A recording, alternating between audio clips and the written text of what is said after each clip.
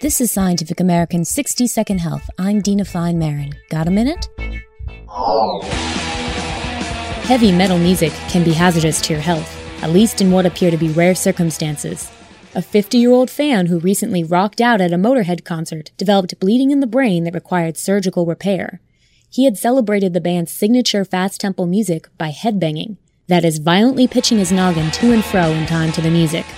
A month after the concert, the man experienced an intense headache. Doctors found on the right side of his brain a chronic subdural hematoma, an injury where blood collects under the brain's outer protective membrane. Surgeons fixed him up.